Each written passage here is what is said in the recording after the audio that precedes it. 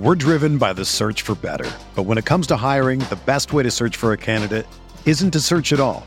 Don't search, match with Indeed.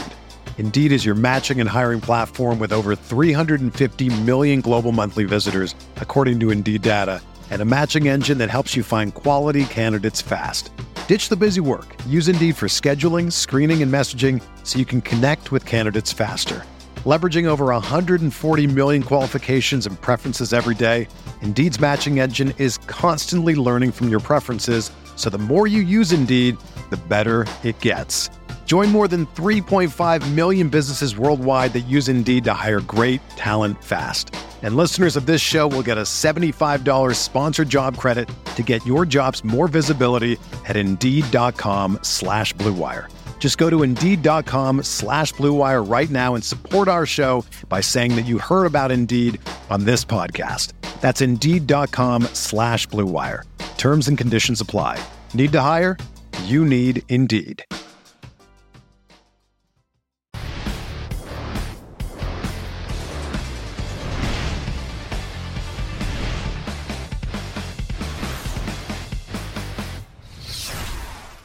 What's going on, Roto-Grinders? Welcome back to the Morning Grind. Once again, Dean filling in for Stevie TPFL. He's still on those NASCAR streets. If you guys want his NASCAR content, you know where to find it. Lots of not a lot of DFS. You can find it under Stevie or many other people. There it is. Shots fired. Sorry, I just heard that was a thing. Oh boy, we're stirring the pot right away. If you recognize that voice, you may recognize that voice from Roto-Grinders and other places as well too. You may know that voice in such places as with little Simpsons reference for you, Eddie. That's Fast Eddie Fear. We're of course doing our DFS profile, DFS origin story. Continuation of, we've had Head Chopper and Andy Means and Beer Makers Fan and Beefer, Rusty Nuts, which is a real sentence. That's a real person. Yeah. That was a real good one, by the way. I'm not sure if he's a real person. He might be half person, half frost giant or something if you've met Rusty, but he's a dude. Rusty is got to be like, what, 6'6", 350, something he was talking about at the podcast. I think you're a little shy on both. Okay, I think I'd go 6'7", and I imagine his weight fluctuates a little bit, but yeah, he's a mountain of a dude. There's like 4 dudes in this industry that I don't think I'd have any shot against in a fight, and that's one of them where I'm just like, nope. Who are the other 3? Is Stevie one of them? He's a big boy.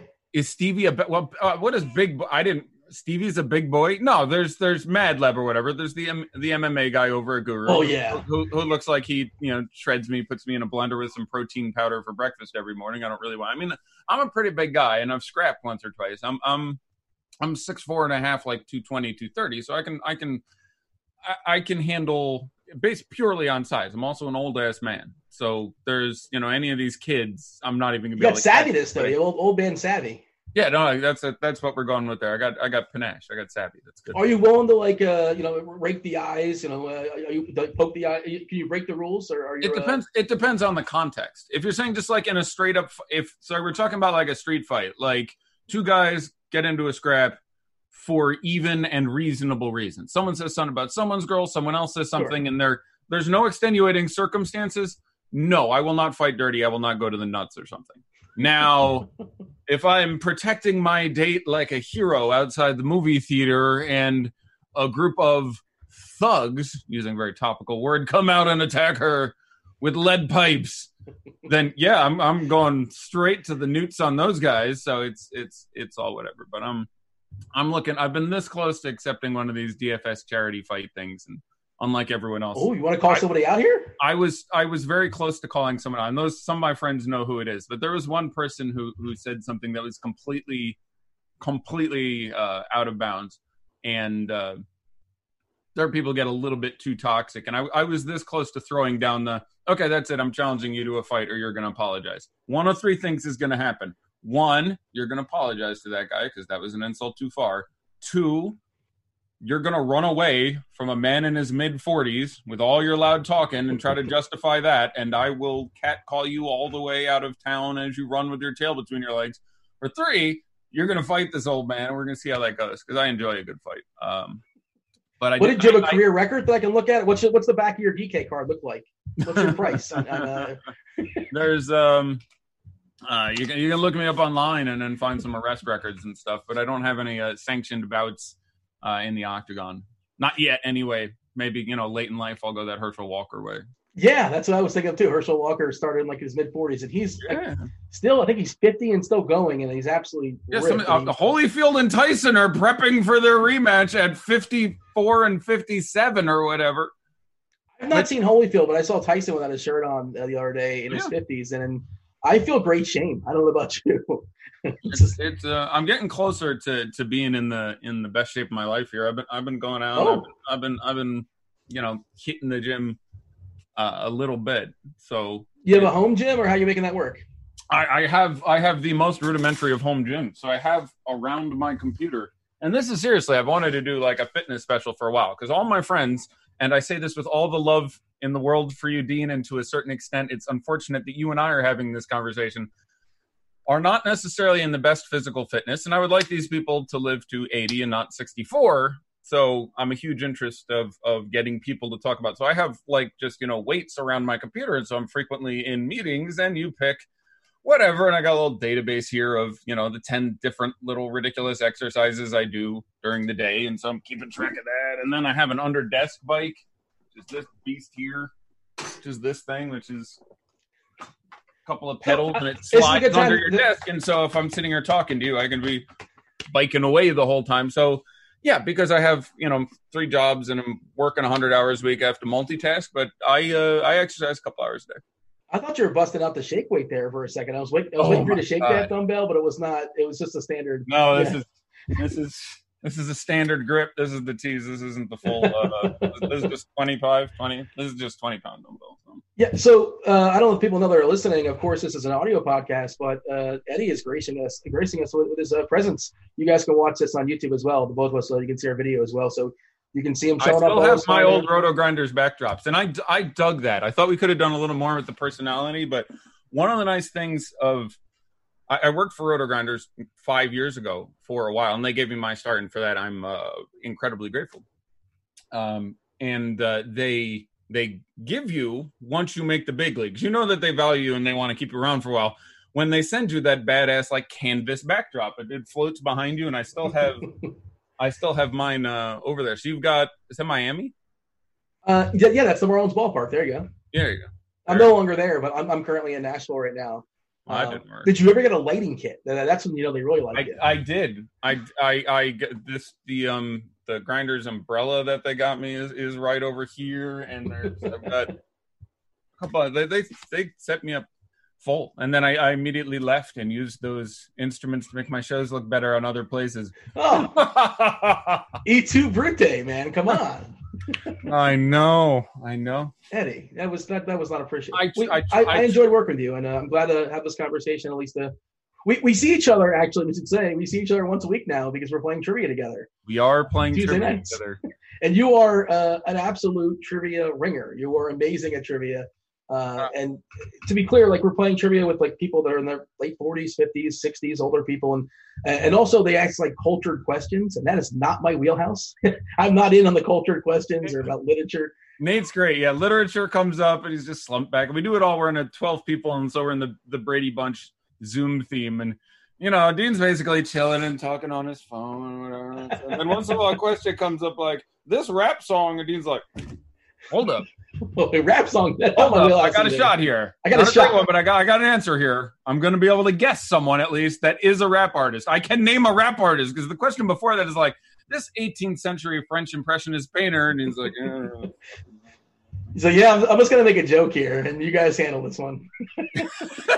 Dean's there for moral support. We usually play in teams, and Dean's in the chat is it Snoop Dogg? No, I don't think that's Snoop Dogg. You're Jordan, maybe Ducky's Pippen, and I'm John Paxson or Bill Wennington. How about that? You're a key part of the team. John Paxson brought that team a title.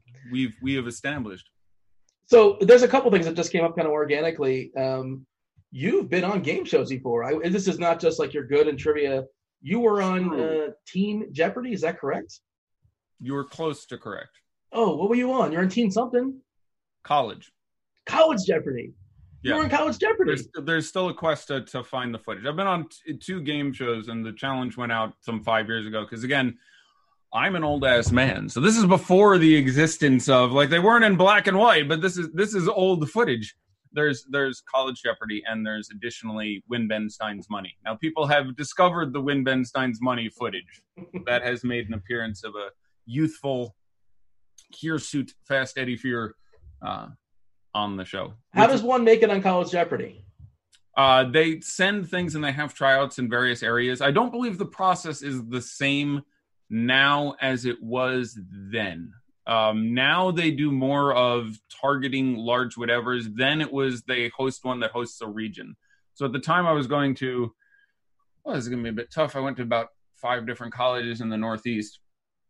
I think Carnegie Mellon at that point, and they held a tryout in New York City, and I was raised in the area, so I returned home, and while I was there, I went to the thing with my college ID and managed to scrape in that way.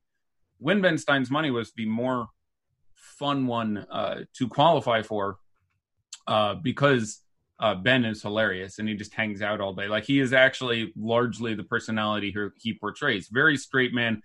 Very nervous. Like, I sat there and talked to him for like an hour, which was great. He's a weird dude, by the way. If you've seen what he's doing recently, he's into conspiracy theory, and like he's traveled a bit big these days. But I got him to autograph some Magic cards. That was a cool geek moment for me. So, was Kimmel there, or Kimmel wasn't there at the time? No, I was past Kimmel. I was 2 past Kimmel, if I recall. I was towards the end of the show's run. So this is going to be 2000. I filmed and aired in 2001, I think, would be the correct year. So top of my heading this, I believe over the 5 or 6 seasons of the show, they had 3 guest hosts, the people who did the questioning when Ben became a contestant. The first was Jimmy Kimmel. The second was cousin Sal Iacono or whatever it is. And the third was, I think Nancy Pimento was her name, was a woman. And I was there when Nancy was the co-host. So how'd you do? I beat the other 2 contestants and tied with Ben in the best of 10 test of knowledge. I should have beaten him, but I froze. So this is the story. You remember the question? You probably remember a question, don't you? I remember all the questions. It's a traumatic moment because I should have had this shit. So the format of the show, for those of you who don't know, is you start with 3 contestants and Ben Stein is the host. And there's a co-host who just does shtick for the first round. Then after the first round, the contestant with the lowest score gets the boot, and Ben comes into the show. And then the co-host asks questions, which no one knows the answer to the 2 remaining contestants and Ben. Then the lower contestant gets the boot, and the last 2 go off in what's called the best of 10 test of knowledge. And you get the maximum, to give you an idea of the state of TV shows back in the day, the most money you could make was $5,000. Yeah. And you did not get brought back ever. So it was just a good luck getting $5,000. And when I explained to you the process of getting on the show, you'll realize this was not really a money-making opportunity because you had to pay for your own 2 trips out to California and back. So this was not anyway, but so long story short, so they filmed 3 episodes in a day. And what they do is they try to bring in, I think, 11 people, 2 alternates, and 9 designated contestants. And if anyone doesn't show, an alternate gets on there. And if you alternate on day X of shooting, let's say it's a Tuesday, you automatically get on the show on day X+1 of shooting. Let's say it's Wednesday. So if you show up and you're an alternate for Tuesday, but everyone else shows up, you get to be on Wednesday. So that way no one shows up and is an alternate and gets crap and has to go home. So the process was, at the end of each show, for the first couple of years of the show, there's a thing that said, if you think you can beat me, send an email to futility@futility.com saying, which was indicating that beating Ben would be futile. So I did that, and they got, okay, you're invited. We're having tryouts on this day. Come to tryouts. So I'm like, okay, and it was 3 weeks from then in California. So I'm like, okay, I'm now currently living in upstate New York. So I book a plane ticket because why not? I was young. It was before I had a family. I had money to burn on bullshit. So buy a plane ticket, go out there, lose tons of money in the casino the night before. So the trip, even if I win the grand prize, is already locked in as a money loser. No chance of actual victory, but we're playing for glory. Life experience. Yeah, life experience. So you go in there and they sit everyone down in basically an airplane hangar. There's about 300 of us, and they give you a test. And it is a test of 50 common knowledge questions. And I remember many of them. It was a hard test. And I wasn't sure I was going to pass. So we all took the test, and the score to pass was 40. You had to get 40 of the 50 questions right. And all I know is that I met or exceeded that mark, and that there were 17 of us. So out of 300, 283 odd people are just like, okay, you get the hell out of here. The other 17 of us sit down, and they start going through, and then they host mock game shows where they say, okay, behave like you would on the show. And I think this is the pick your nose, issue overtly racist statements checker. Personality showcase. Yeah, and and they said to you, the one thing they gave us as far as a direction was, we have Ben on the show, so we have the straight man cast. So try and be entertaining. And so I go into this ridiculous game showy voice, and I'm doing whatever the hell. So long story short, I do that. They go, yeah, we like you. We'll call you at some point, and you can come out and film the show. I think it's 9 months later, and I get hey, we have a problem. Can you come out in 8 days? Now I, again, living my glorious pre-family life of owning a retail game store and doing game design consulting, had no real responsibilities and plenty of money to spare. So sure, I'll get on a plane and I'll come out and do the thing. So you come out, you do the thing. They get 10, 11 people in the room, 3 groups of 3 and an alternate, and they film 3 shows back to back to back on the same day. And they take a couple hours with breaks and stuff. And all the contestants are sitting around, and we don't know which show we're going to be on. And now this leads to, I discussed, I think it was during the pre-show, how I was born a straight white American man. I won all of those coin flips. If you're a human being born anywhere with any disposition on this earth, I did extremely well in that lottery. That happened again in the many ways in which I've been fortunate in my life, in the people I was paired up against during my show. So we're sitting there waiting for the first show to start, and they're practicing, and people are discussing trivia. And I clearly am not one of the most clever people in this room. Setting aside any rudimentary judgment of basic intelligence, it's worth pointing out I'm like 23. And if you're in a big-time trivia competition, that is a massive, massive hindrance. Just living through shit. Like, whenever they're like, hey, the Venezuelan oil crisis, most of the contestants go, I remember that. And I go, I was too. So it's like, there's just a huge advantage to being 40-something and not 20-something in a contest. And this immediately becomes clear, as I'm the only person in the room under the age of 35 at the very best, and everyone else is incredibly learned and accomplished. There was a vice president at IBM. There was a doctorate professor at USC. And as we're practicing, these people are talking, and I go from being confident, because I, in my limited view of the universe, have been the smartest dude at whatever shitty gaming table I've been sitting at for the last 10 years, to all of a sudden like, oh, shit, real people. It was very high school baller sneaks his way into an NBA practice moment. You were big fish in a small pond. Yeah, and this was a fairly big pond and some absolutely massive fish. And they're just talking about, like, I remember one of the conversations was they asked, what port town, this, that, and the other? And I remember thinking Salem. And someone went Salem. And they went, yeah, specifically Salem on the East Coast. Because Salem on the West Coast had different etymology. Salem on the East Coast was a derivation of shalom, as you know, the Hebrew word for. And, like, that shit kept happening. And I'm like, oh, no. This is going to go really badly. Where I would either not know the answer and they all knew it, or I would know the answer and they would expand upon my answer for 17 minutes. This is going to go badly. So they pulled. Side note: this is how I feel during trivia. I feel like you felt in this room. Yeah, exactly. It's. I'm happy to be able to share this experience with you, because I've become older, and we could do a fascinating show on the nature of intelligence, where people really get memory and intelligence confused. There are people who cannot remember shit. They have CRS. They can't remember shit.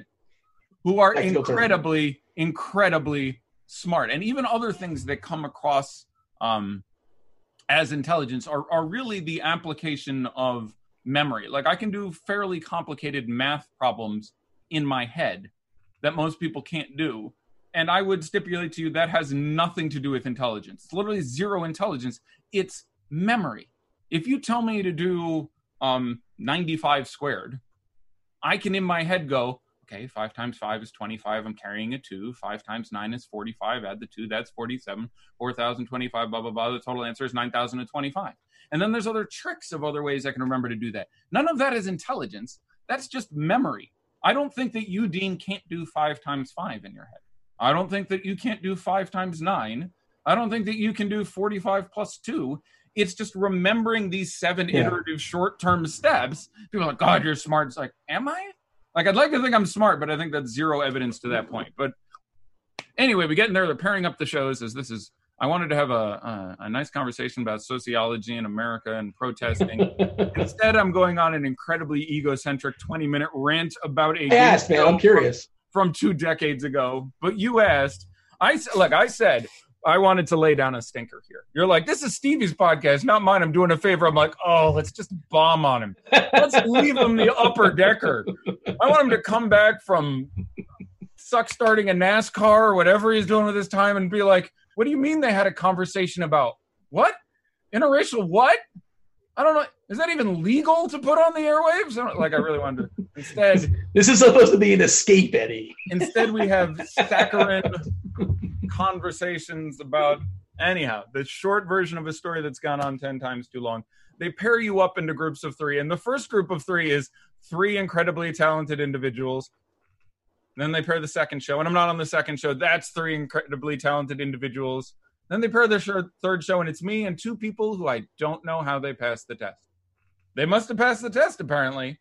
But the questions are incredibly hard. I remember one of the questions from the opening round was about the sequel to Gone with the Wind. None of us got it. There were a number of questions in the first and second round that were incredibly lame, where none of us, including eventually none of us with Ben in the second round, got it. So I made the finals with, I believe, $1,400 is the high score, which is a pretty low mark for that show at that time. And then we got into the best of 10 test of knowledge, and I flummoxed a question that I could get right every day and I tied instead of 1 because I completely screwed the easiest question ever. Now, I want to put this in context for you. It's the best of 10 test of knowledge. They put you in a soundproof chamber, which is a soundproof chamber the size of a phone booth. They put on some headsets. Like quiz show. You sit, exactly. And you sit there and you wait. And eventually the thing pops on and goes, okay, are you ready? And there's a camera on you and you're trying not to sweat in the lights and you're trying to stay so beautiful. But, and the camera's on you and I'm a math guy more than anything else. So they come at me and they go, I bet you could do this math. You have 1 minute. There will be 10 questions. So how long do I have per question to you? 6 seconds. Boom. Look at you. Genius. See, just as smart as me. So I'm immediately flustered by the amount of time I have, and that includes the time it takes to read the question. You didn't know this going in? Like you've never watched the show? I did know this, but I'm acutely aware of it at this point is what I'm saying. Gotcha. So I missed the first question, which I know the answer to. And I'm going to get my phone on here. I'm going to put you on the clock. Now, You only get 1 answer, Dean. You only get 1 answer. I hope it's not a sports or basketball question you tanked. It is. Oh my God, I would never live it down. Although this, again, 24 years ago, I was a casual basketball fan. Now I am a font of all things roundball. But here we go, Dean. You have 6 seconds from the time I start reading the question. Now, you don't actually have 6 seconds. Of the many ways I screwed up this situation, and there are many, one was, it's okay to take 8 seconds if you get the answer correct on something you obviously know. But I'm going to hit start reading. You get 1 answer. Take your time. We'll see how long it will take you to get the correct answer. I didn't know there was going to be math, but go ahead. There's no math for you. There's just when you know. Take your time and consider this. When you know the correct answer, speak. Ready? Okay, Here we go. Over the door of what Washington, D.C. building does the motto hang, equal justice for all? Supreme Court House. Very nice. 10.4 seconds. So, that is the question I am asked. And my mind goes through every possible answer but the wrong one for no reason. It's an obvious question. You don't even have to know it. And I don't believe at the time, know that was written over the door. But obviously it refers to justice. And that is the correct answer. Bravo. I did not. What did I win? The home version of this game? Well, the thing is, you took 10.5 seconds. So you're only going to get through 6 questions. Read faster. I don't think I read that particularly laboriously slowly is the thing. I made sure to read it at a reasonable cadence. So anyhow, he runs that out at me and my brain is counting. So 1 Mississippi, 2 Mississippi, 3 Mississippi. Jesus, motherfucker, read faster. 4 Mississippi, 5 Mississippi. Okay, there's a law on Supreme Court building. I know it's not the White House. There's nothing over the door. Executive, legislative, the Capitol. Capitol makes sense. I'll say the Capitol. And that's exactly what happened. I yelled at the Capitol at about 8.5 or 9 seconds, which obviously turns out to be incorrect. And if I hadn't been having this interior mental paroxysm of stress and what have you, would have gotten that one correct. So I ended up tying instead of winning. My favorite question of that best of 10 test of knowledge: how many cards are in a full house? That was the question. How many cards? 5 cards. There you go. Boom. 2 for 2, Dean. I only got 4. See? I can bring on Ben Stein. I can take him down. I presume he is still alive. I cannot confirm that as I think I just said he was doing conspiracy stuff, didn't you? Well, let me rephrase. As I had most recently seen Ben Stein content as of 4 or 5 years ago, it was a lot, fluoride in the water and Tom Hanks is an alien or whatever the hell. So I don't. He's still alive. 75. There you go.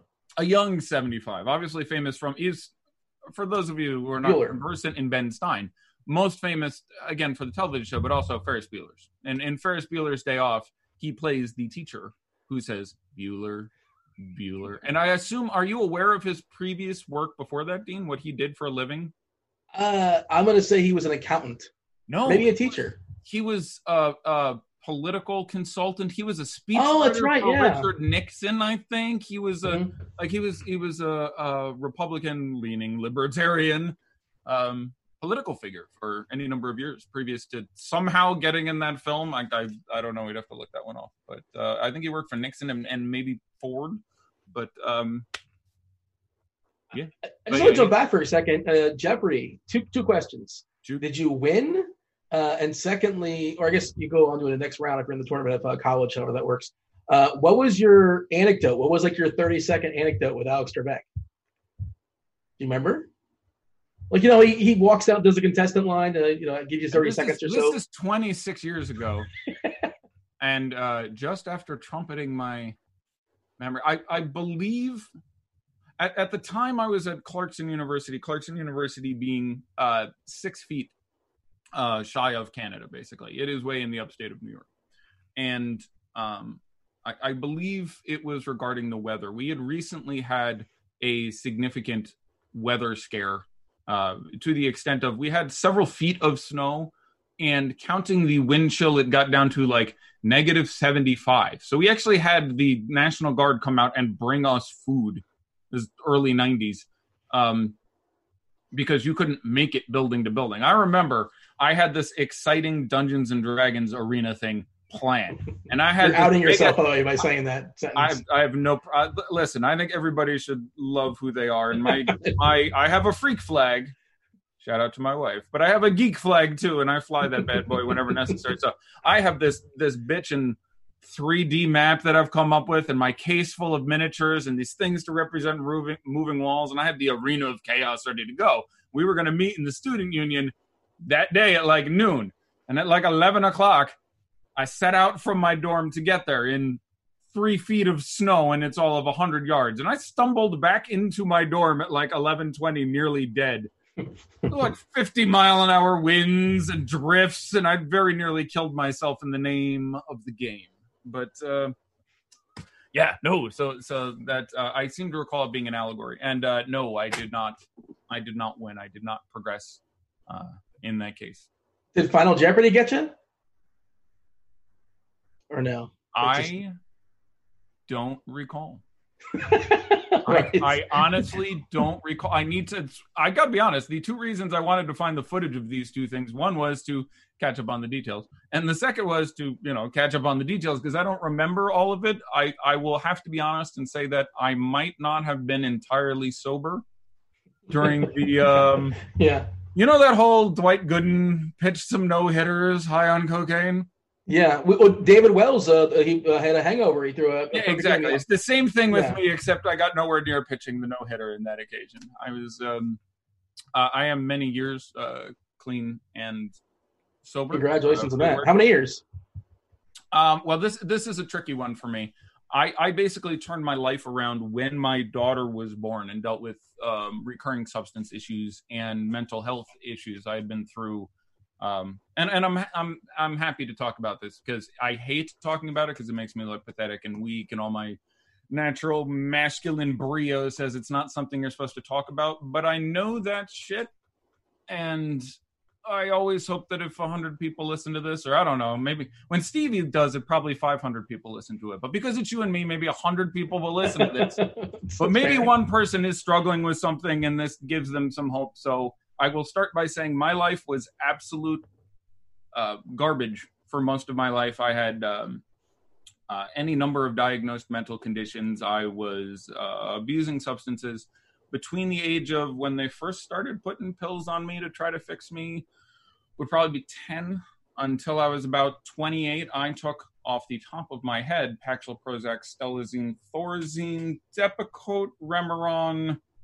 I'm skipping a couple here too, again, attributing to my previously alluded to amazing memory, but a couple more things in that where I was constantly medicated, at times suicidally depressed, and had been Bakerized, placed in containment for my own well-being more than once. So my life was very, very dark, and I was very, very, I did not see a future. And then my daughter came to be born, and my daughter was autistic, and that was extremely difficult. But basically, since she was born, and certainly since she recovered fully from the things that plagued her as a young person, my life is great. I exactly one day in the last 14 years have taken any sort of pill to modify my behavior. I very rarely get angry. I very rarely yell. I love everybody. I love my life. I like myself, which is new for me, especially for someone who's a child of abuse. That takes some period of time to get to. So I don't remember what your original question was. How did I get here? Where did you originally point to? I don't remember either, but I just wanted to say, like you said, this is going to come off as weak, and what you're saying to me is strength, the ability to go out there and say that and own it, and become a better person because of it. Well, it's weird, but I really hope there's someone who's like, I have a friend who I don't think will listen to this because he's not into the sports community. He's not a part of the 100. He's not a member of the chosen few, the DFS community. But he's struggling right now, and he's called me suicidal, and I've made out a will, and it's terrifying. What I tell him again and again is my life is brilliant, and I have been there.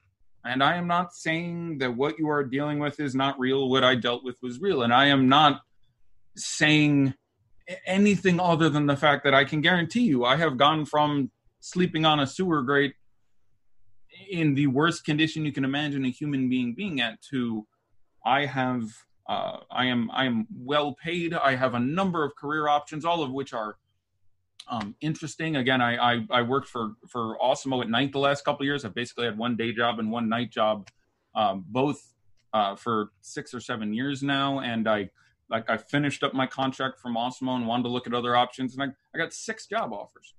6 different people hunted me down and said, "Hey, we would like you to work with us." That feels outstanding. And the community of DFS people, you're going to use this platform, right, to announce your next destination. I assume that's what you're doing. That's why you're here. I can't do that. Make some news here. You want to make some news? I'm gonna. Here we go. I'm gonna make some news for you, Dean. I'm gonna leave a dump for Stevie here. I will say the following to you.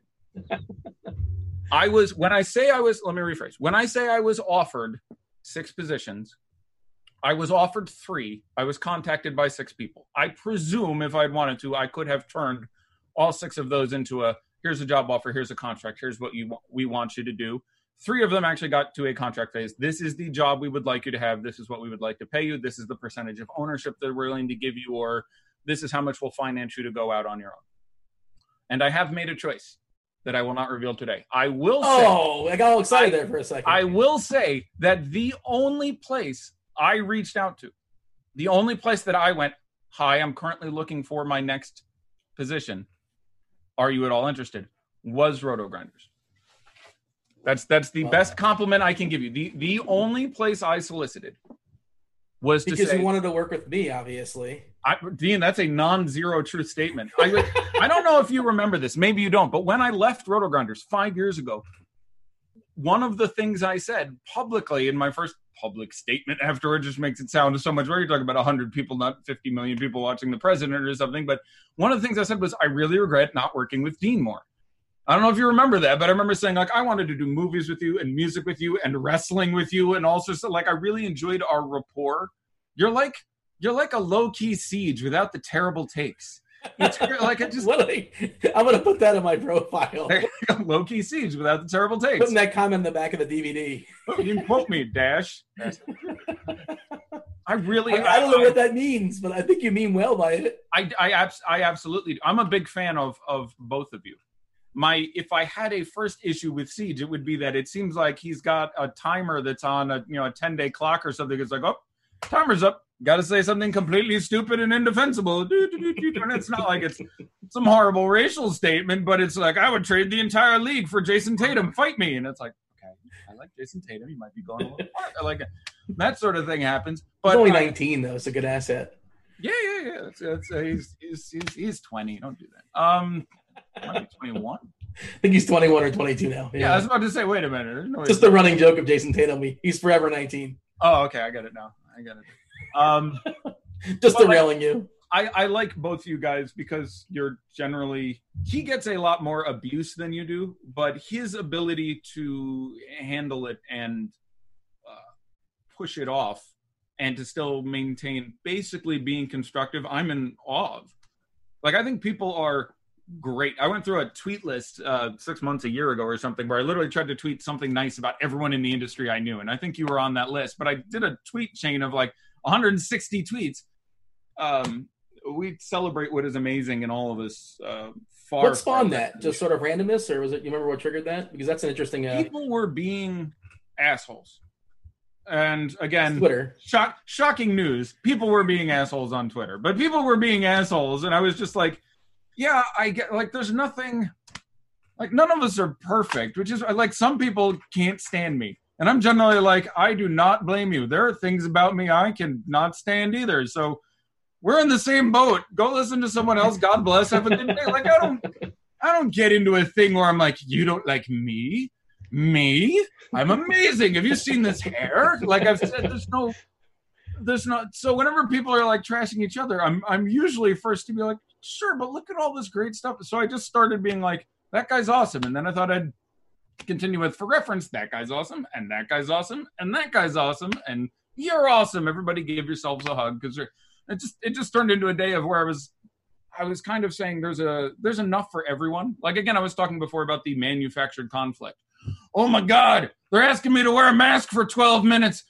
Give me liberty or give me death. They're attacking my freedom. It's like, maybe chill. I'm not saying that you don't get to take, like, I try to be on everybody's side and everything, because I think I want us as a society to make informed decisions, which involves considering all the information, which involves not immediately assuming your side is 100% correct and the other side is 100% wrong.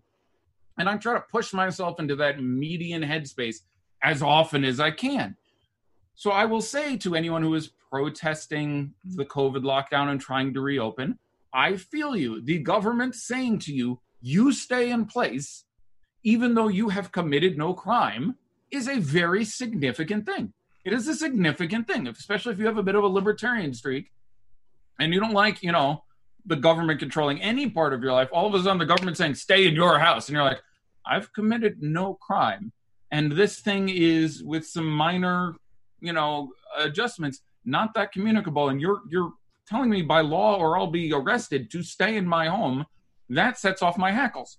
I dig that. So if that guy then goes to a store shopping and they say, wear a mask, and that guy's like, what the hell? I'm not going to be told what to do. I feel you. I understand that impulse. I respect it. It's just not as important as the other issues. You can be right, and I can justify and respect your feelings without making them larger in the over issue. Like, I'll occasionally get in a fight with my wife. It's rare. We get along pretty great. But she'll start yelling and screaming at me, and I'll be like, okay, it's not that I think you're wrong. It's just that I think you don't need to yell and scream at me. Okay, I'm happy to hear anything you have to say. Let's just do it, whatever. So that guy cannot want to wear a mask, and he can go and complain, I don't think I should have to wear a mask, or he can choose not to solicit that particular business, and all that's great. And he can post on social media, it's crap, I'm not wearing a mask, and you do you, I respect you. But verbally abusing other people who are just doing their job, you've now missed the mark. I forget the famous quote, but a fanatic or a zealot is when someone, retains their fervor but loses their aim. Like, the guy's upset about something that is legitimate to him. So sort of the same thing in the DFS space. It crosses over sports too. Yeah. Oh, it just tribalism in general, just the thought process of tribalism and not understanding nuance, or even if you watch like the First Take, and I'm not saying I watched First Take, but it's like, did this team win it or did that team blow it? Well, maybe it's somewhere in the middle. That's not an interesting conversation. Right. Well, the issue is we've long since discovered as a fact. Hold on, I got to hit this drink for real. I'm talking myself out. What are you drinking there? What are you drinking back on? This is a blang. I've blanged everybody. This is a Bang Blue Raspberry. I got caught by my own alliteration there. It's not the sponsor of the podcast, for the record. Is it Monster Energy or something? That would. I don't know. We don't know our sponsor. Jeez, Dean, you're really ratcheting up your score as a host here. I don't do a read. I mean, I think we're going to do a read later on this week or something like that. There's a tease with people because I'm sure they're excited about hearing a read of some sort. But right now, to my knowledge, I'm not reading anything. There's probably something playing in before the podcast is hit. But all right. Yeah. Well, whoever our sponsor is, you are fantastic. Congratulations on all your success. You smell terrific. So you went to 5 different colleges. Why were you bouncing around so much? Is that because you were going through a lot of life stuff?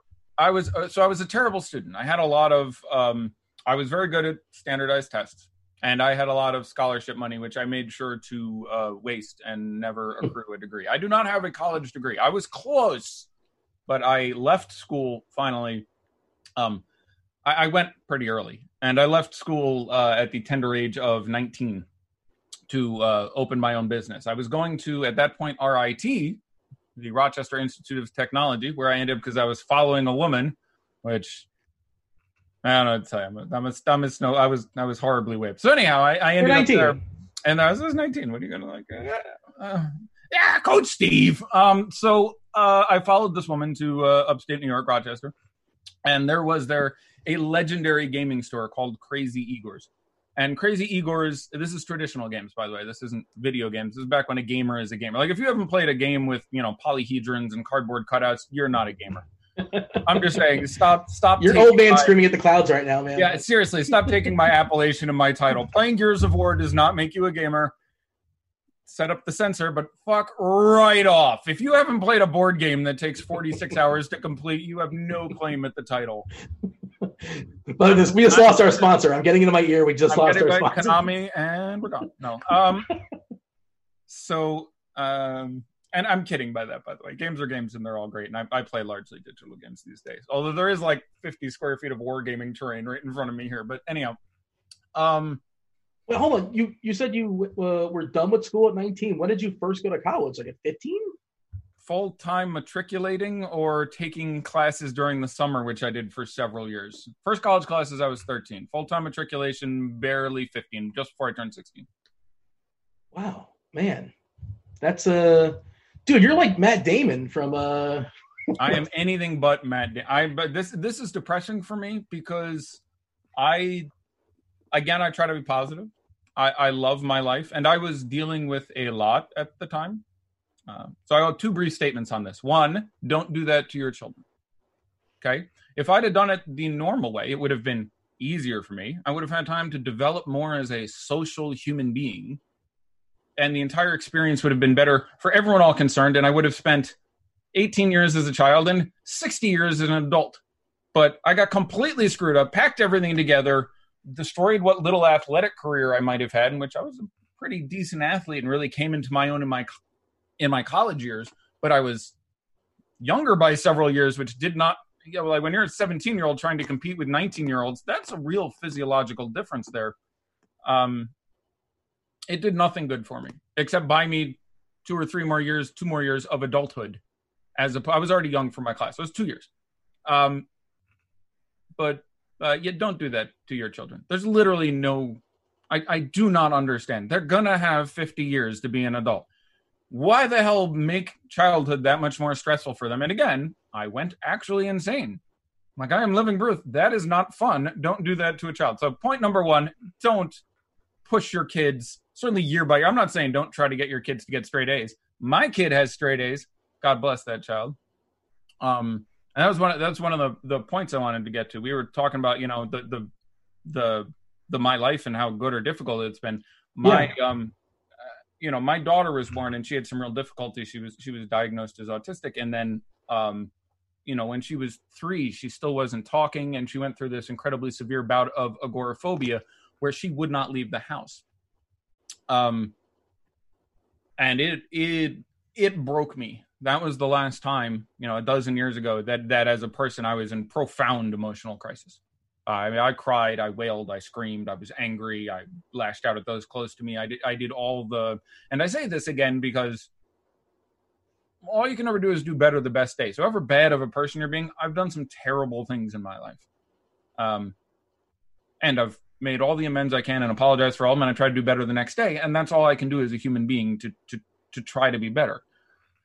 But yeah, she was really not going well. And so I went to, every church in town. I hit my knees. I saw every doctor. And again, I'm not guilty over the whole white privilege thing, but I am incredibly grateful and fortunate that I was available to get for my daughter all the resources she needed.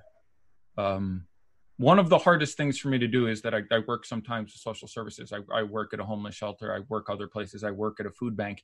And to see parents of children without the resources to care for those children, like I'm on the verge of tears here. It absolutely destroys me that in this country, with our prosperity, we have people who have, like, my daughter is the most brilliant, compassionate, wonderful, excellent, charming, friendly, heartfelt person I have ever met in my life. She likes hugs and rainbows and video games and her boyfriend and all these other. She is this incredibly dynamic, wonderful person. And I almost never got to know her because she was trapped in this prison of her own mind. That's pretty wild. And yeah, it's as a parent, anyone who has kids, you'll do anything for your children. And to watch her struggle so with her own demons, her own just trying to be heard and trying to communicate and being unable to do so and unable to connect with other people, it broke me, and it would break me again. I can sit here and talk about how healthy I am and how well I'm doing now. If she, for some reason, I don't even like to think about it, regressed to that point, it's devastating. And so there were 6-8 months there. She refuses to go outside. She just refuses to go outside to any of her favorite places. I can say, hey, I'll take you to Chuck E. Cheese, where she liked all the lights and stuff. Or, hey, I'll take you to McDonald's, which was her favorite food. Or let's go play in the snow.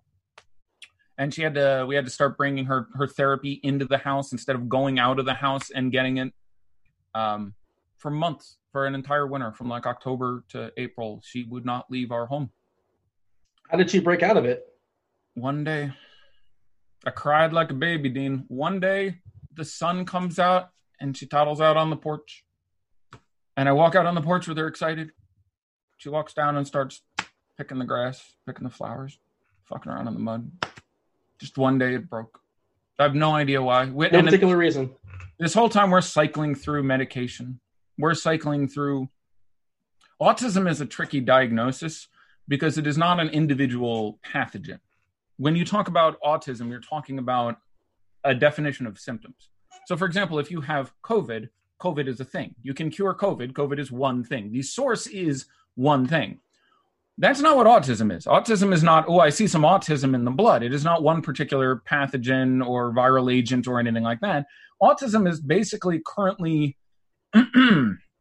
defined as a definition of symptoms. So you are autistic when, honest, I believe the criteria has changed somewhat over the years, but you're autistic when you have a score of under 75 on 3 or more of 4 standardized tests that measure interaction, sociology, comprehension, and whatever. Like this is how we define autism now. It's how you score on something. So you can be in a car accident and become autistic. You can so when people are like, let's cure autism, that's not really how that's going to work. My whole point of this being is treatment is way the hell up in the air. There's no standard treatment. Like if you have it's case by case. Yes, and no one agrees. It's not even case by case. It's not like the medical consensus is that if this happens, you do this or that. It's literally a guy wrote a book. Maybe that'll help. And none of it is 100%.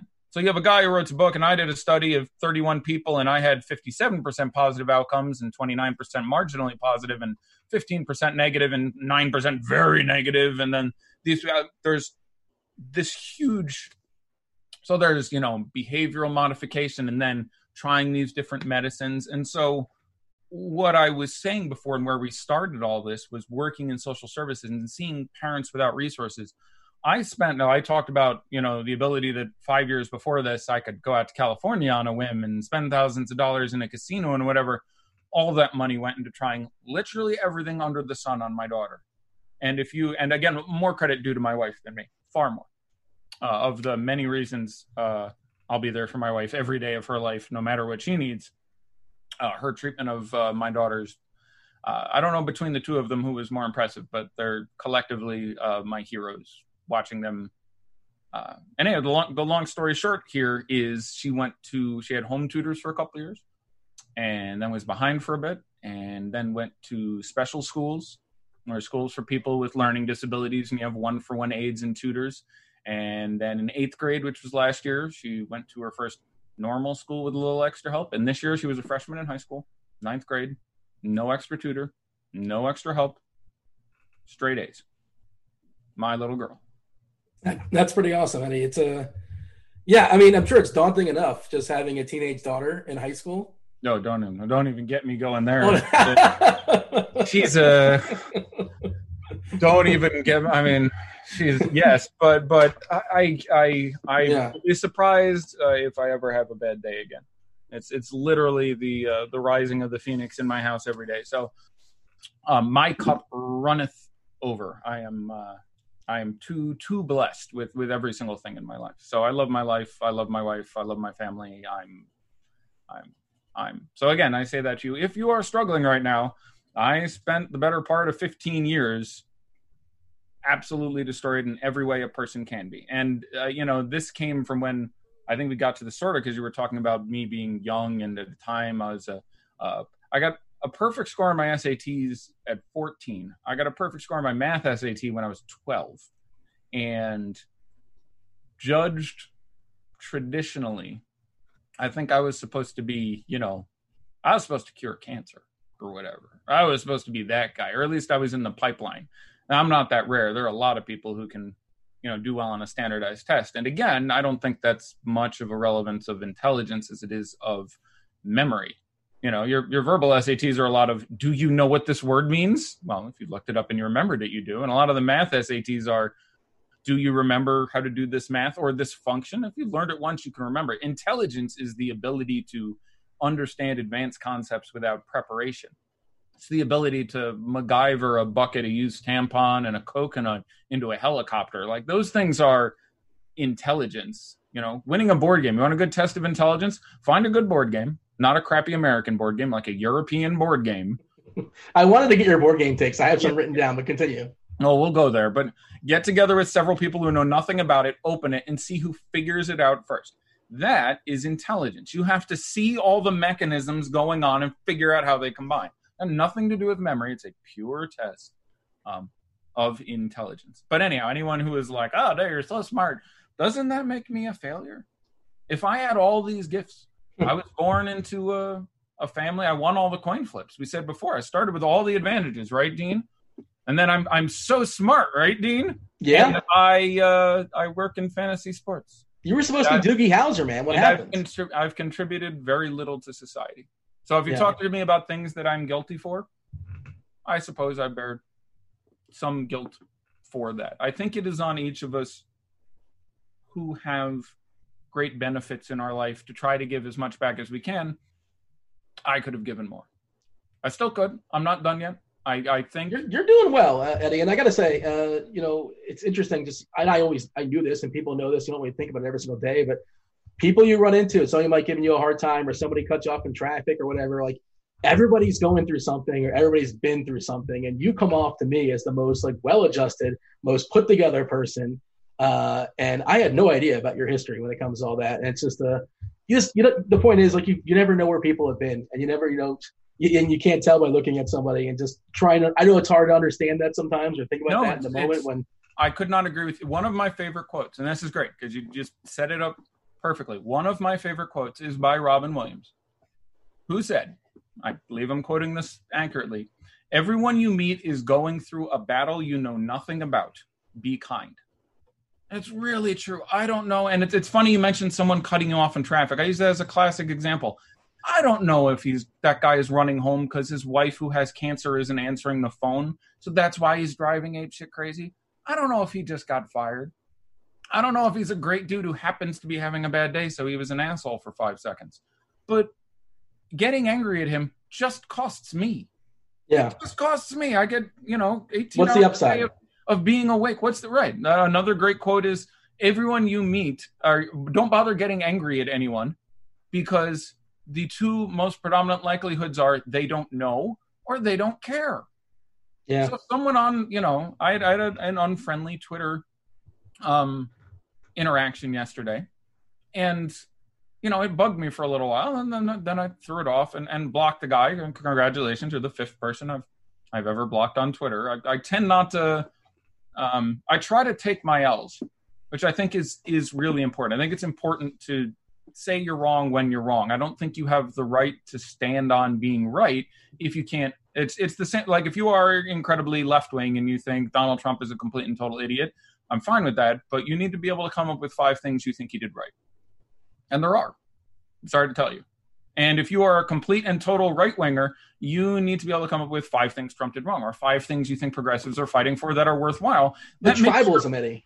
Tribalism. Yeah, I know, and it's insane. It destroys. It's worse.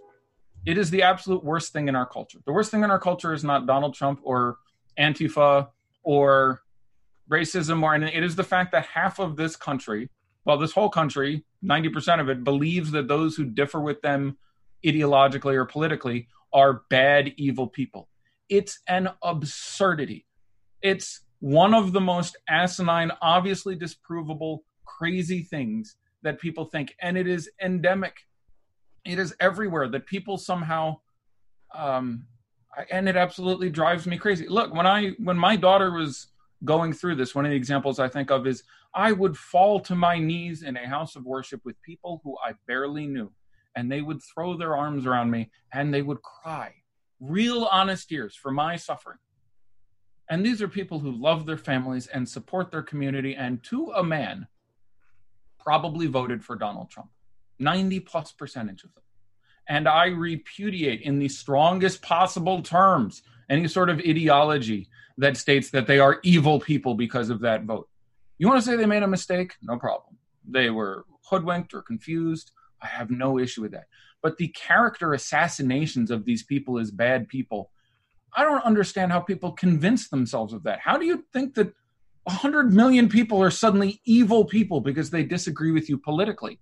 And the answer is, we've become so tribal that we don't have one reality anymore we argue about. We have 2 realities. If you're way over on the left and you're watching CNN every day, you are bombarded by a set of news that says the president is a racist, horrible moron who doesn't care about anyone but rich white men. And that's all you hear, which isn't to say some parts of that aren't correct. But should he do something correct, you don't hear anything about it. And again, most of my friends are left-wing, and if I had to pick a wing, I would be left-wing, but I try to plant my feet right in the middle. And I frequently get into this argument, and I'm like, okay, name something good Donald Trump has done. And they're like, oh, and I'm like, okay, and then I list 20, and they agree with them all, and they're like, Okay. And the thing is, they never hear about that.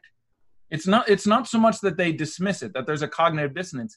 They never hear about it. And the same thing applies on the other side. If you watch Fox News every day and you're way on the right wing, you are led to believe that Donald Trump is holding the moral line against socialists who are trying to flood the country with immigrants and it's just these two entirely separate realities where everything you hear every day, because your friends and your news and your Facebook and your Twitter are generally in your reality, everything you hear all day says that your side is great and the other side hates America. And the only way people can justify this incredibly stupid state of mind is to convince themselves that everyone on the other side must be evil. Because otherwise, how could they stand for the running over of America by socialists or the dictatorship of Donald Trump and the caging of babies and the So to me, by far, because it's destroyed the narrative. Intelligent people, informed people make intelligent decisions, and we're not anymore because we've proven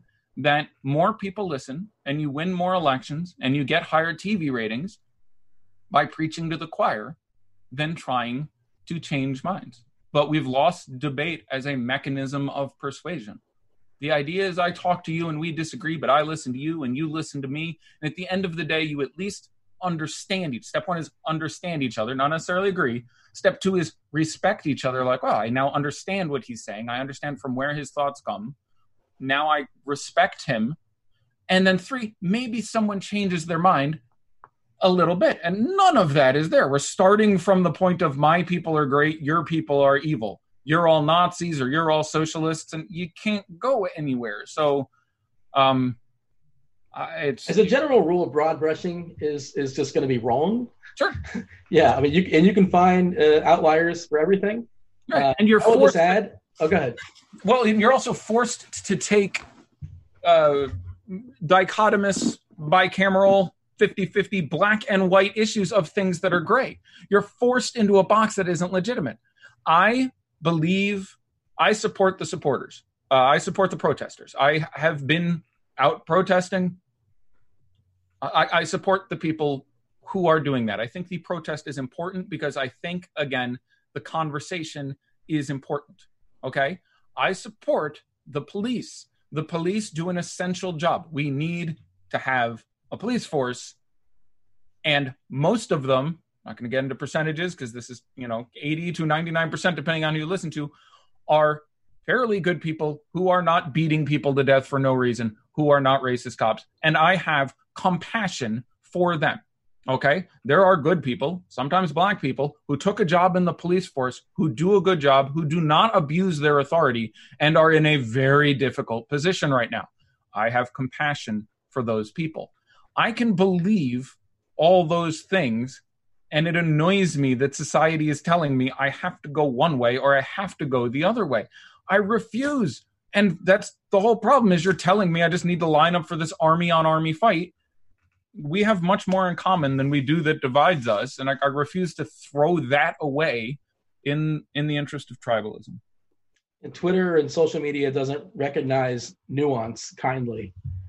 No, I get that. That was the thing yesterday. Someone literally is cursing me out and calling me a hypocrite for saying that I believed the protesters had good reason to protest, but saying that the guy who was screaming at the Costco employee for asking him to wear a mask wasn't justified. He's like, he's a hypocrite. Here's what he thought about personal freedoms the other day. And it's like, I'm sorry, man. Life just is not that simple. It's not remotely close to that simple. And there's plenty of things in which my answer is I don't know.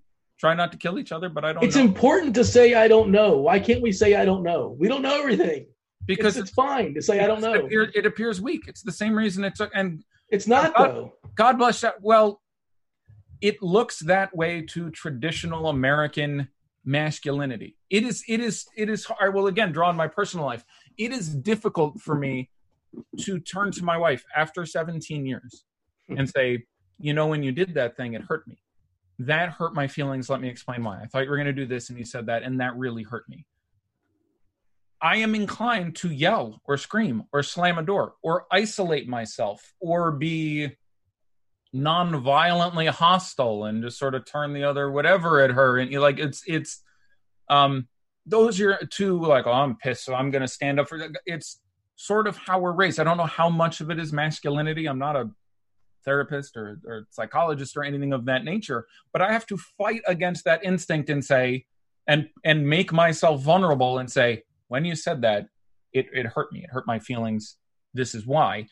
And it's the same thing in society. We're meant to take a position that someone who says, yeah, this is complicated, I don't know, is like, oh, that guy's a sheeple, right? You mentioned the sheeple thing either during the warm-up or during this show. It's like, oh, that guy hasn't picked a side. He's a sheeple. He's going to follow people because he doesn't know. And it's, dude, sometimes I don't know, or sometimes I'm ambivalent, which doesn't mean I'm necessarily don't know, but that there are powerful, I'm very pro LGBTQ. Gotta get the whole thing right these days. Come on there. Is that right? And at the same time, I have friends who are very good church-going people, and they derive a lot of their inspiration for their life from the Bible and consider it the laws by which to live humanely, which is a tough spot for me because I think they're 98% right.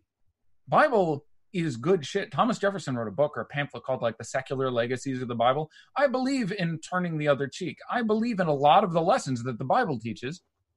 I don't believe in the largely allegorical references to homosexual behavior being incorrect, especially in the New Testament. In the Old Testament, Leviticus is pretty straightforward about it. But in the New Testament, you have to really pick and choose and look pretty weirdly to take away, because the sort of the whole message of the whole New Testament is love each other, accept each other, even if you have sinned, love the sinner, if nothing. Like that's sort of the whole message. And then to sort of distill through that and take two lines and go, see right there, it said you're evil because you're gay. I think you're missing the point in the New Testament. But sorry to get into the Bible. This is why you're so good at trivia, by the way. You can just quote these things. And this is where I'm just kind of hovering in the corner. And I'm like, if it's a religious question, I'm just Eddie. This is why I'm a nightmare at dinner parties. But yeah, long story short being, when someone comes to me and goes, yeah, but the Bible says, gay people shouldn't get married to each other. And again, speaking as this person, to me, that is a perversion. That is literally something. I'm taking the Bible, something that informs my every decision. Again, we'll say this is Todd. I'm seeing as Todd's point of view. Todd says, this is my goal for living my life. And it is how I treat people and raise my family. And it is my North Star by which I guide my ship through life. And it says, no gay marriage. Now you're saying, I have to do gay marriage. And that strikes me as incredibly whatever. My response is, I dig that. To me, that's not as important as allowing people to live their lives the way they need to and not denying people and recognizing the Bible is archaic. It's a couple thousand years old, so it only represents, I try to talk them out of it, but I can respect that. Like I can, someone who is very anti-abortion. I believe in this because my God tells me this, and I'm like, I respect that. It's not as important to me as having abortion available, and I am pro-choice for that reason.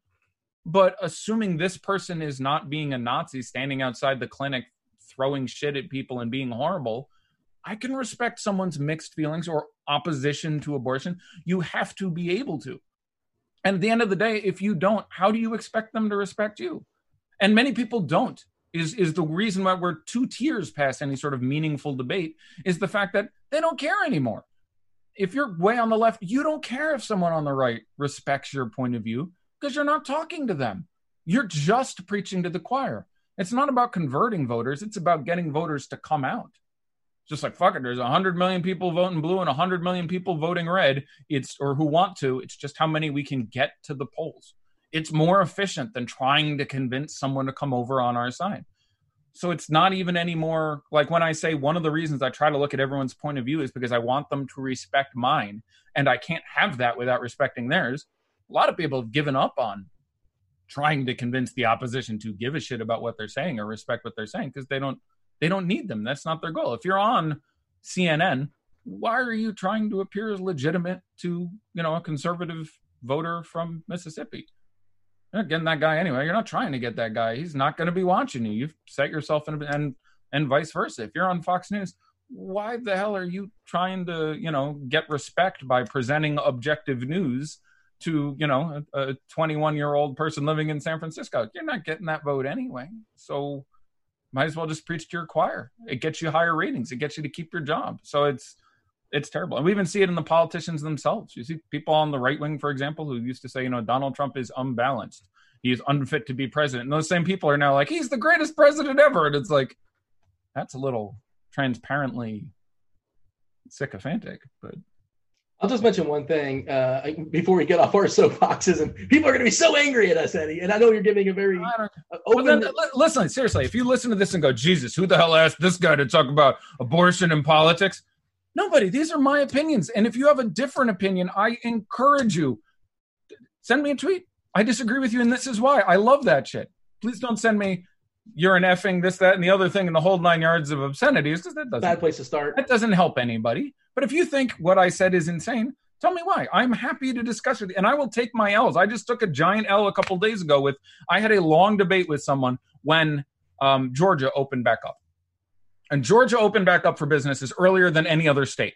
And I went, look, I believe places need to reopen, and I'm not going to get into this because I could talk about this for a half hour, and I have soapboxed way the hell too much. But give me the cliff notes. There are places that should reopen. If anyone had a position of nowhere should reopen, they're wrong. If anyone had a position of everywhere should reopen, they're wrong. It's a complicated question that I need a haircut, though, Eddie.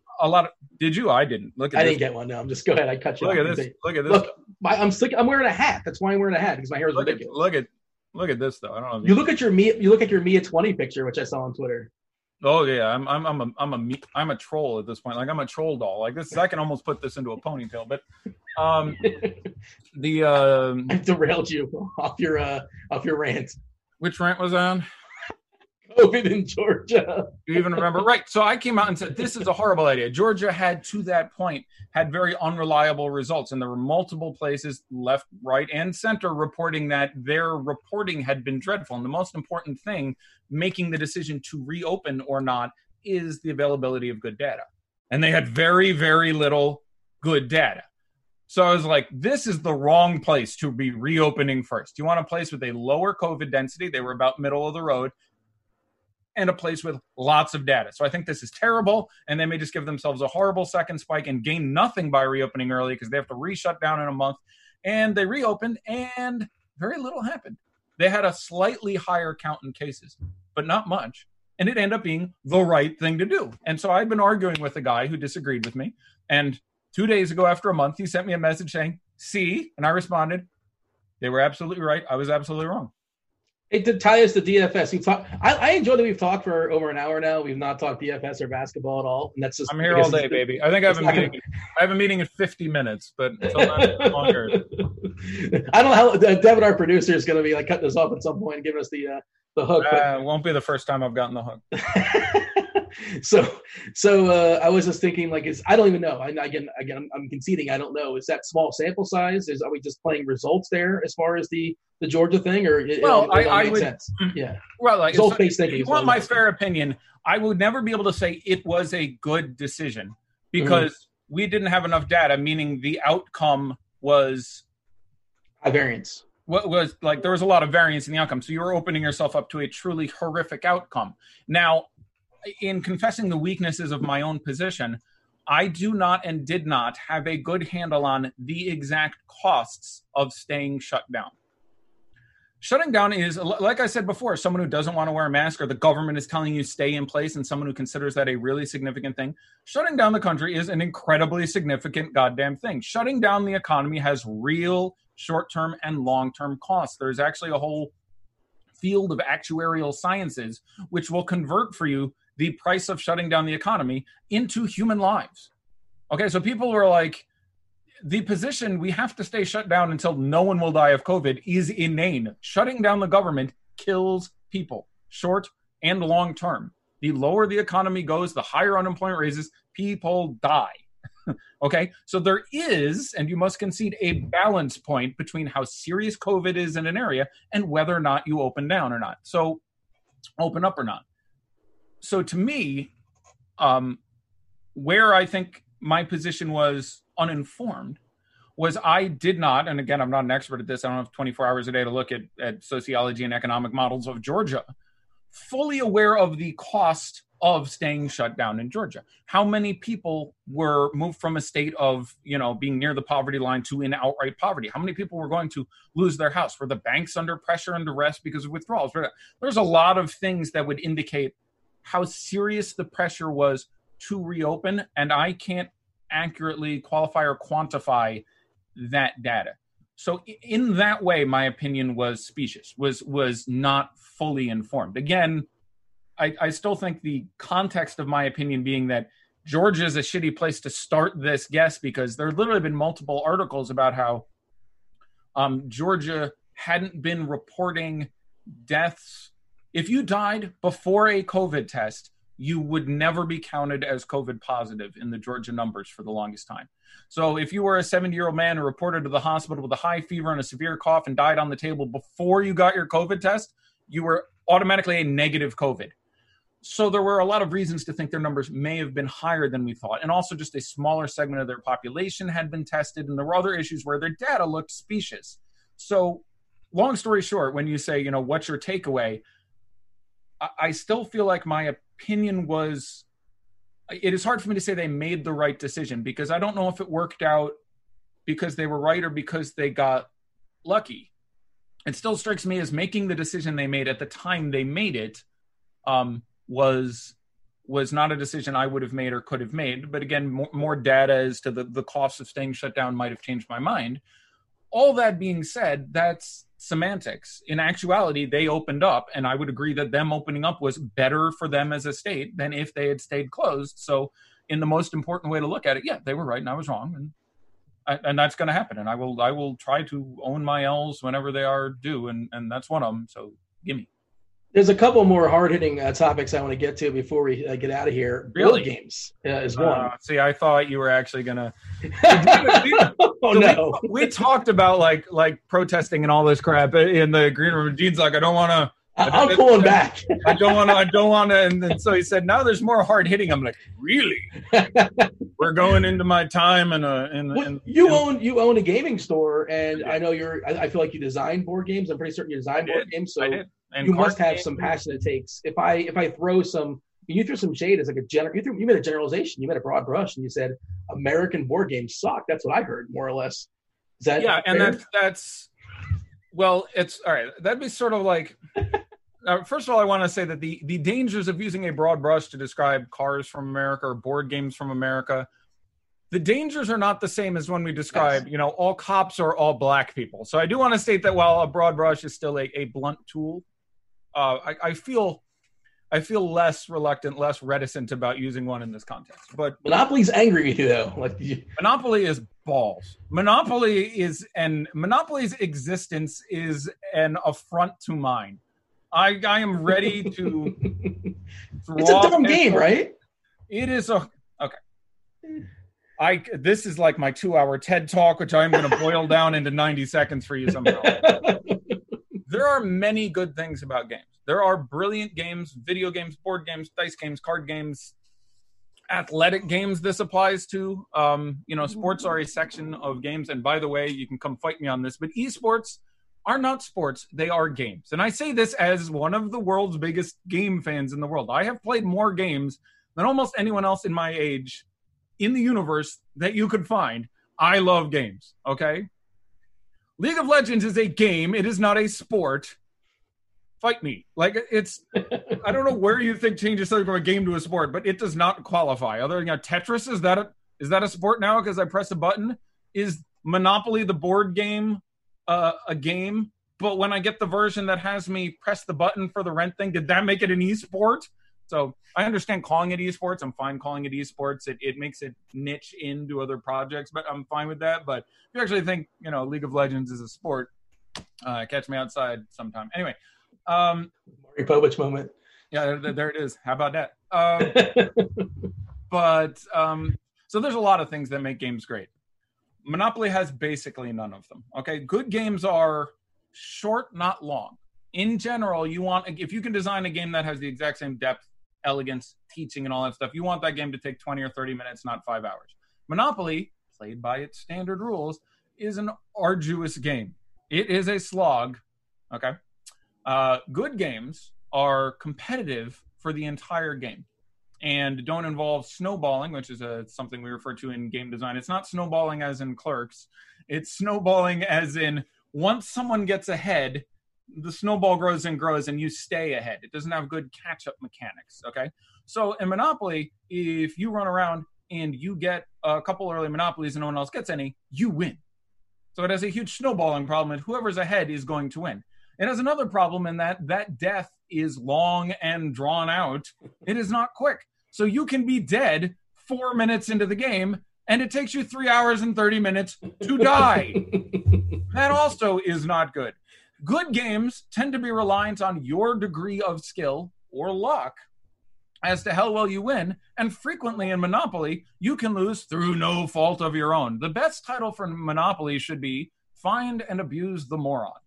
Because the easiest way to win Monopoly is to find the dumbest person at the table, abuse them into a trade which helps you more than them, and then win the game. And frequently that's player A and B, and your player C, and you just lose because that guy abused that guy, and you were just sitting there, but the idiot got abused. But guess what? You get to wait 2 hours to lose, even though you did. Like, it's just, there's almost nothing good about it. I will give you, it can teach children the concepts of rent. It can teach children some rudimentary arithmetic and how to handle paper money. It can, it's just a dreadful, terrible goddamn game. Give me the best game that I've never heard of that I should be playing. I would go with Carcassonne. Carcassonne is a German board game. I want to say it's Klaus von der Ried was the designer. It is sort of the next step from. You're like, yes, obviously, I know. It sounds German. It is the next step from Settlers of Catan. So a lot of people will say Settlers of Catan, and Settlers of Catan, as opposed to Monopoly, is a very good game. Okay, it is not a great game, but it is a great entry-level drug to good games. It is the marijuana of good games. If you want a sublime game high, Settlers of Catan is a very good game. I have no issue with playing Settlers of Catan. Once you've played a lot of Settlers, there are other games you can move to. The game that has the best, to me, combination of elegance, time it costs, depth of strategy. You want a game to be. Chess is a good example. Now, chess is not a great game because, and this is a great concept. And this actually, we're going to talk about DFS, Dean. Are you ready? We're an hour and 40 minutes in. This applies to DFS, what I'm about to say. Chess is too skill-based to be a good game. The better player almost always wins. I gotcha. You need some degree of variance to make a game compelling. If DFS was like that and the better player won 99% of the time, DFS would fail and no one would play it because randos can't win. And even average players can't win. And there's no chance.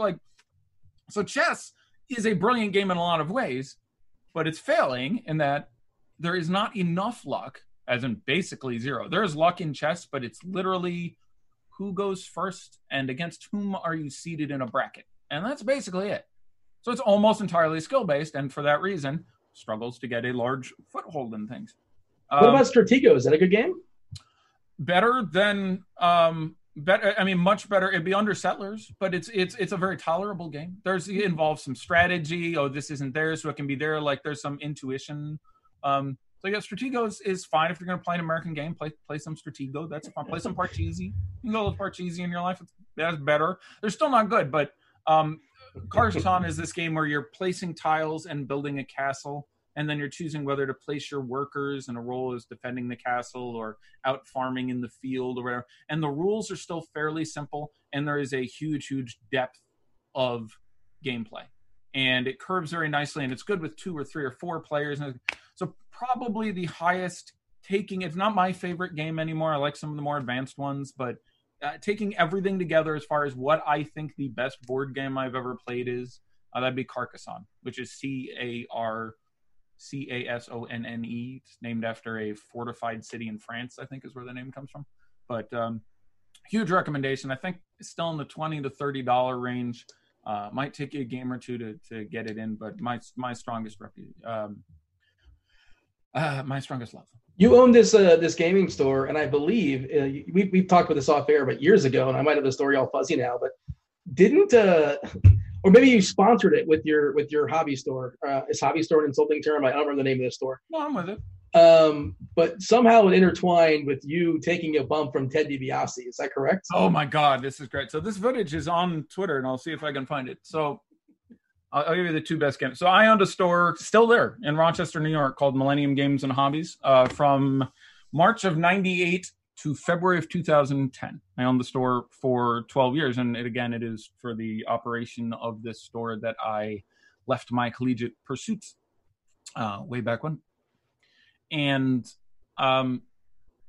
so the one thing was we, among other things, hosted all the pay-per-views. We had a 70-inch TV or something in there. We hosted back when there wasn't a WWE network and it cost you just $40 a month or whatever, all the WWE pay-per-views.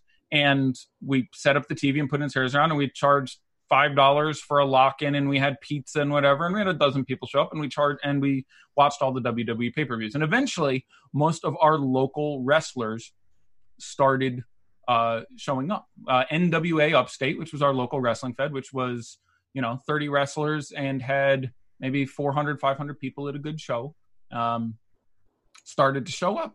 And I like wrestling. I got introduced to wrestling. I watched it a little when I was young, like, Hogan Warrior stuff. And then I fell out of it for about 15 years. And then 2002, 2003, I started working on a card game called WWE Raw Deal, which was a fascinatingly wonderful card game with an active sideboard, and ended up being much better than you would have thought a wrestling card game was. Wizards of the Coast, who made Magic and other things at the time, unfortunately got the WCW license. That was not the license to have. The WWE license turned into a brilliant card game.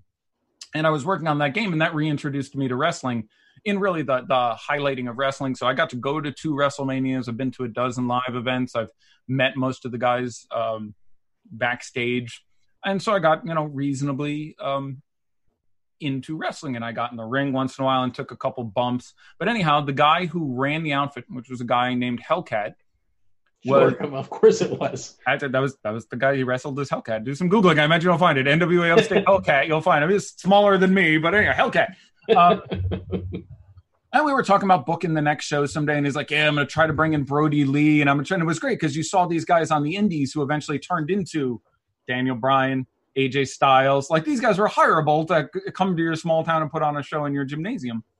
And he said, I really want to get Ted DiBiase, but he's too expensive. And I went, how expensive is he? And he went, I believe, $5,000 is what it cost. But he bought his own travel. It was $5,000 to get DiBiase. He was living in the South somewhere. And at this point, I believe was an ordained minister. I think he was preaching at this point. To fly up and he wouldn't wrestle. At this point, Ted DiBiase this is 2005, give or take. So I'll guess Ted DiBiase is 55 years old or something. No, not that old. He'd be late 40s, early 50s. But he, again, stopped wrestling for a while, and he'd gained a lot of weight once he got into managing and stuff. So they're like, okay, and I'm like, well, I'll make you a deal. If I can do an angle with him, I'll pay for it.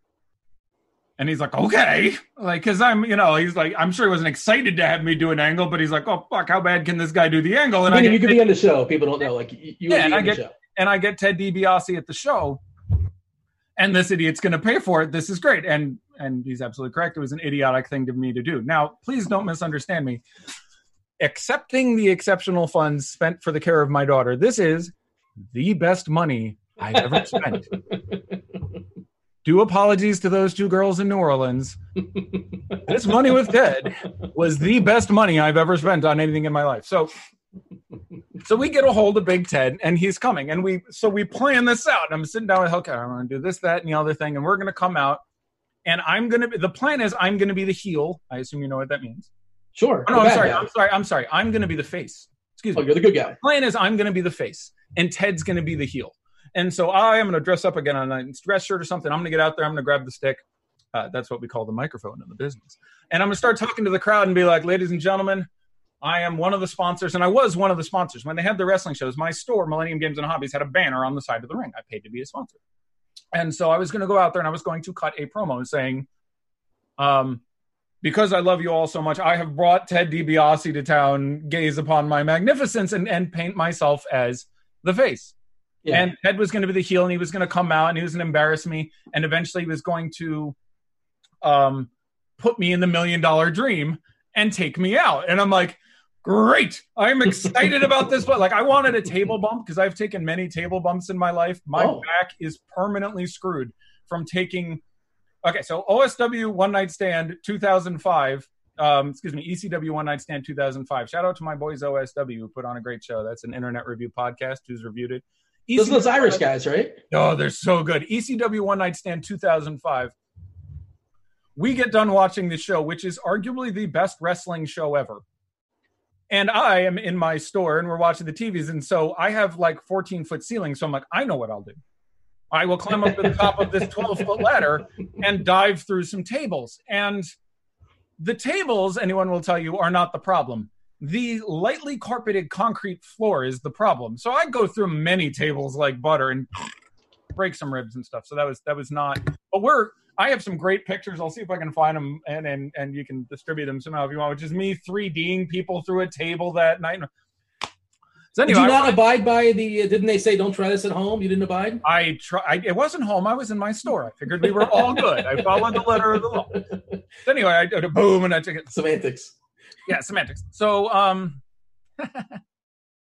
anyhow, Ted gets there and he goes, I've thought about it and I'm not comfortable putting you in the $1 million dream. And I'm like, big sad face. Like, but I want the $1 million dream. And he's like, no, what I'll do is I'll do this for you. I'll give you just a good shove. So you say whatever. And when the crowd's right, I'm going to put my hand on your face and just throw you backwards. And I'm like, okay, like, I'm not going to tell you what to do. Like, yeah, spend $5,000. I feel like I'm getting ripped here, but I don't say anything. I'm like, all right, that's what we're gonna go. So we get in there and we start to go with this plan. And immediately, and I am upset with Ted not realizing this because this plan does not work because no one knows who I am. So I immediately become heel guy. Plus, I'm announcing myself as like a sponsor and an authority figure. Wrestling fans don't like that shit. So I go up there trying to be the face so Teddy can come out and heel. And it fails immediately. I get out there and it's like, hey, everyone, I'm Eddie. And I went in there like, boo, who are you? And it's just not working. And I'm like, where's Virgil? And seriously, meat sauce. Shout out to Virgil. And so the crowd is not accepting what I am putting down. And so I'm like, oh, man. And so I totally wimp out on it. And I start breaking my voice on purpose and going, guys, I love you. Why don't you like me? And I'm doing it right. So now Ted's music hit, and we don't pay the royalties, but we play Ted's proper music. Money. Ted, age 50, whatever. Big pot belly. Big guy, by the way. Looks me eye to eye. He's 6'4", 6'5". He's a tall dude. Much heavier than big dude. Does he still have the $1 million belt? He did not have the belt. I don't know if he still possesses a $1 million belt. But so he comes out doing his thing, comes down there. Eventually does the basketball bouncing gimmick. Have you seen that one where he goes, I've got $100. I'll give you $100. Yeah. You can bounce this ball 10 times, and after 9, he kicks it away. You don't get the money. So he immediately, to his credit as a senior worker and goat of the wrestling industry, realizes the flip and goes face. And so the crowd goes nuts for Big Ted, and I immediately go complete wuss bag, going like, oh, man, you were my favorite. I had my poster of you on the wall, even over the bed. And I do this for 5 minutes. Shut up, you weasel, or whatever. He puts his hand on my face, throws me on my back. I sell it. Legs go up. I hit the floor. He laughs. Music plays. And then one of the greatest moments of my life, honey, I enjoyed getting married to you. But maybe higher on that list would be, later, I've got to go. I've got to get back to work. And I'm walking out. And Ted, who does this not only for the money he gets paid up front, but to sign autographs and sell DVDs and stuff, has a line of 50 people. So I walk behind him and I go, Ted, real pleasure working with you. And Ted DiBiase, the $1 million man, turns to me and goes, hey, man, great bump. I mean, come on. I mean, gee, I had an erection for a year and a half. Hey, man. And a bump. Tell people what a bump is. Oh, sorry. A bump is selling a move.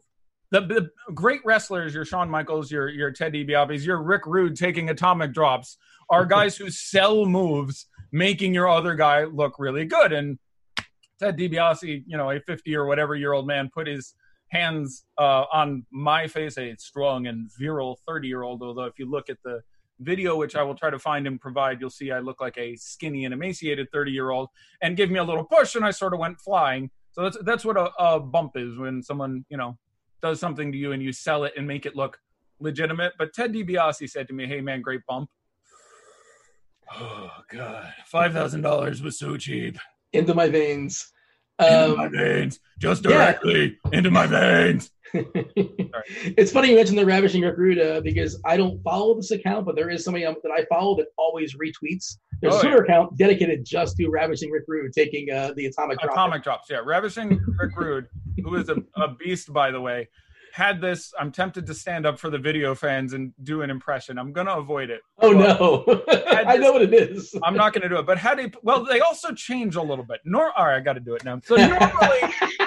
All right, so normally the Rick Rude atomic drop is he gets hit and the ass goes out like a duck. So you get this, and he just sort of goes and like duck walks after he gets the atomic drop. But there's some special ones where he like robot walks like this for a few seconds. And Rick Rude took a bump from an atomic drop like no other human being ever. It's hilarious. And all this guy did was video compile thousands of them, and every day tweet it out. Rick Rude taking a bump from an atomic drop, and they are stellar. Eddie, I much appreciate your time. I want to get you out on an easy one. I think it'll be a quick answer, but you never really know. Oh, you don't know? Apparently, Dean, it's been too long. You don't know me that well. Here you go. You're going to ask me what my favorite color is, and 27 minutes later, you'll be waiting to talk. I wanted to talk about your acting. I want to talk about your singing. Lots of things I want to get into, but of course, anybody that's stuck around this long, much appreciate you guys listening here. Thank you to Devin for producing, but this is what I want to know because I think actually your pinned tweet, if I'm not mistaken, is you singing in Mexico. True. But this is what I want to know. Your go-to, this is probably going to be a tough answer, go-to karaoke song. You want to see my phone list? I knew you had an answer. At least see my video? See, like again, I could spend a half hour. Let me move away from my script notes. And there, I'm actually reviewing a script tonight. Someone sent me for possibly something. Here is. I will just give you some of the highlights, but just you're wondering, like, here's my. Are these songs are these songs available at my karaoke station? So I don't mess around with my karaoke. Judith, I'm a big fan of Judith. If they can get it, that's an A Perfect Circle song, which you probably know if you've heard it. Holy Diver by Dio. I'm a massive fan. One by U2, which again is the one immortalized on my Twitter, which I should now delete. Yes. Possum Kingdom is a good one. Toadies. Yeah. Possum Kingdom is an excellent my first song. concert. And it's about perving out. Your first concert? That's excellent. Well, it's either that or Woodstock. I don't remember which one came first, to be honest. A disturbed version of Land of Confusion. Jack's Lament from The Nightmare Before Christmas. Sure. Are you familiar with it? I don't. Yeah, that's not my wheelhouse. Jack's Lament is, there are few who deny it. What I do, I am the best, for my powers are renowned far and wide. When it comes to surprises in the moonlit night, I excel without ever even trying. Is you serenading me here? What's happening? Is that the actual? The slightest little effort of my ghost-like charms, I have seen grown men give out a shriek. With a wave of my hand and a well-placed moan, I have swept the very bravest off their feet. Is there another bar? I love that song. Well, there's this great part where he's like, no animal nor man can scream as I can. Which is like, it's a vocal showcase. That's all I'm saying. I'll let you do your thing. And then I have if there is someone else in the crowd. Oh, duets. I have a duets list where I like to do No Excuses. Heart-Shaped Box and Losing My Religion have really cool subtle harmonies that the songs sound great when you get into them. Man, A Constant Sorrow. A lot of fun if you can get someone who knows any of the four parts to that. Space Oddity. So there's those are just, some. Who Wants to Live Forever if I'm feeling good. Any Tenacious D. Master Exploder is my real finish 'em up type of dealio. There's some of my karaoke stylings. You can see me this Tuesday at Clyde's. Tip your waitresses kindly. What the hell? Knock them right over. Eddie, this was a blast. I hope people stuck with this. We're all over the place. I doubt, but maybe. I was here the whole time. Devin was here the whole time, as far as we know, and I thoroughly enjoyed our conversation. Where anything else you want to say, feel free to say it. And then, it's amazing we didn't talk about basketball. I like we didn't talk about basketball. We just hinted at it. Talked about it for 5 seconds where it's Ted DiBiase. It requires some luck. That was our talk about basketball. I'll do it again. Have me back next week, unless I've been banned like Howard Stern or something, which I couldn't blame you. I'll have to talk to Stevie and see what he says.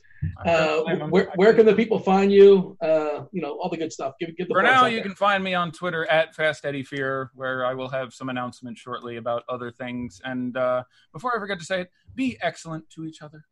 Thanks. Was that Bill or was that Ted? That was. I have always thought of myself more as a Bill S. Preston, but we're all both of them. Theodore Logan, is that the other one? I have not actually seen the film in some 20 years, so I'm a little. Although the sequel is coming this year, by the way, and there is no more appropriate time. They have filmed it; it is in the can. But the Bill and Ted 3 is en route. It's unfortunate there's no George Carlin. It is incredibly unfortunate there's no George Carlin. Not many things got worse when you added George. Brilliant guy. Eddie, I appreciate you opening up. I appreciate you for your time.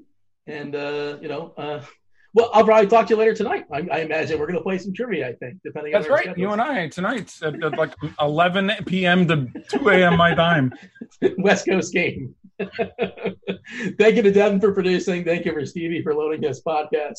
I've been Dean. Thank you to the audience for listening. We're out of here. Oh!